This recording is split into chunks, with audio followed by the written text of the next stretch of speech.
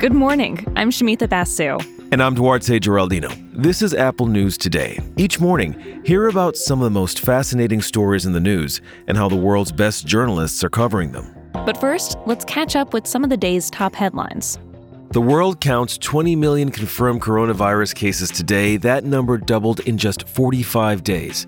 The Wall Street Journal is reporting the U.S. Environmental Protection Agency is set to end Obama-era methane emissions regulations for oil and gas this week. And Russia announced today it has approved a coronavirus vaccine before the completion of wide-scale testing.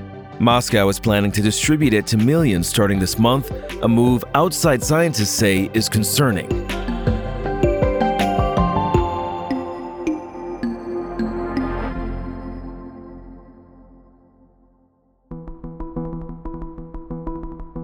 Many students around the country are already in class, and for most others, the first day of school is right around the corner.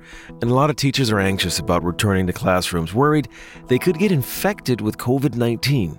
Yeah, and that anxiety is understandable. At the Georgia high school, where a photo of the crowded hallways went viral, that school has already reported 9 positive cases and had to switch to virtual learning, at least for now, while it disinfects its facilities. The Wall Street Journal talked to teachers and school districts about protections they're putting into place.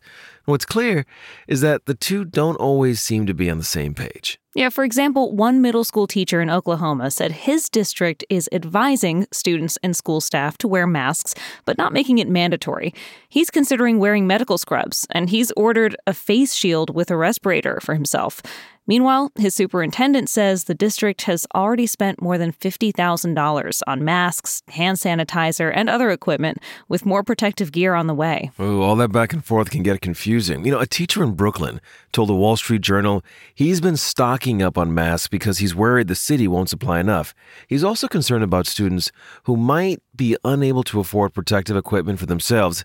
And he makes a good point. He says students who can't afford lunch will most likely not be able to buy a face mask.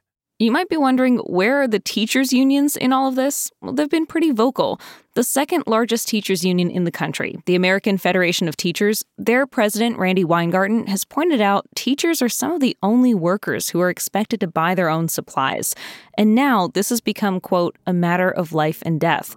And the union said if by the end of the month teachers' health and safety are not prioritized, it'll support strikes.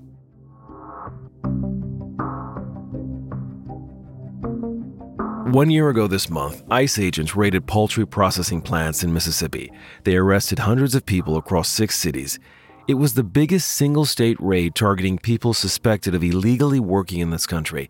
Remember the news footage of kids left alone crying, not knowing what happened to their parents? My dad didn't do nothing. He's not a criminal or something. That's what the immigrants took them. Please let him free. People are still feeling the effects of that day, 1 year later. Immigrant rights advocates told CNN what ICE did in Mississippi affected thousands of people.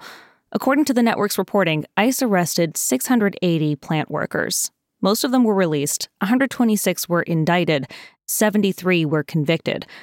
ICE even dropped off some people back at the factories where they were picked up. It required many of them to wear GPS devices on their ankles and gave them instructions to check in with the authorities every month while they wait for trials.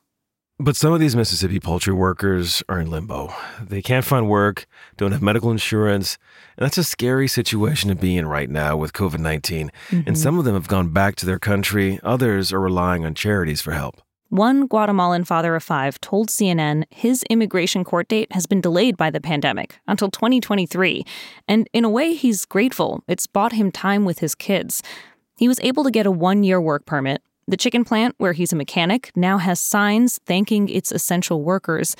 His bosses know that police could stop him at any time, so they gave employees a letter to present to officers asking them not to detain people like him because they are, quote, critical to our nation's food supply. That's what happened to the workers, but there's another side of this, and I'm talking about the people who paid them to be in the plant. The Mississippi Clarion Ledger looks at the unequal consequences workers face compared to their bosses. Last week, federal prosecutors charged 4 lower-level plant managers with crimes that included offenses like giving out fake Social Security numbers and harboring undocumented immigrants. But so far, no company executives have been charged. And according to legal experts, it's unusual for employers to face any kind of jail time in cases like this.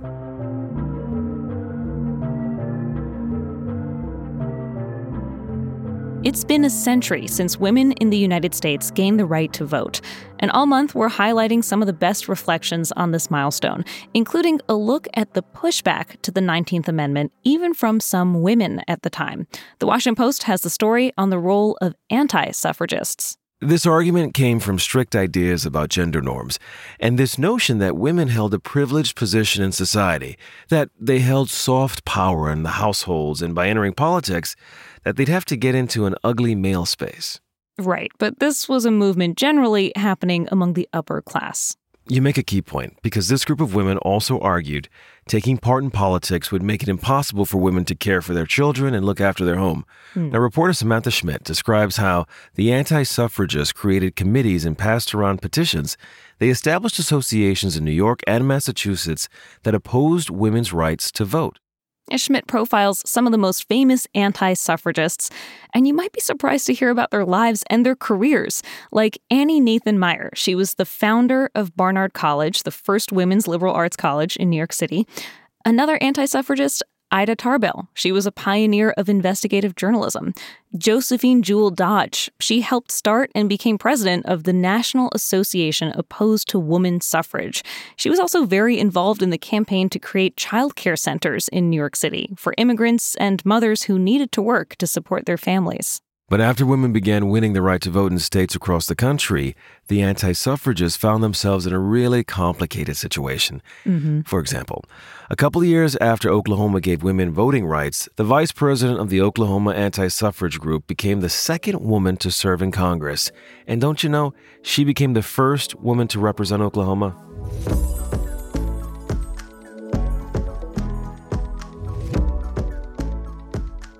And finally, cancel your trip to Antarctica this year.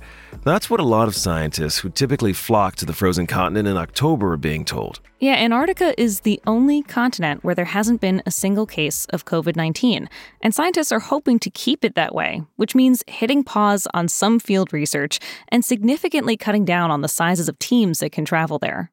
According to National Geographic, Australia and Germany did that. They cut their teams by half, New Zealand by 2/3.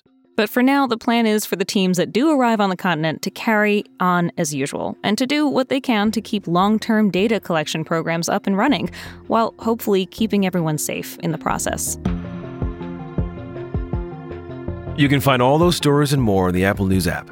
And while you're there, check out some of this week's audio stories, including a profile from the Times of London of the comedian Sarah Cooper, and why her lip-syncing videos of Donald Trump have made her a comedy hero to many on the left. We'll talk with you again tomorrow.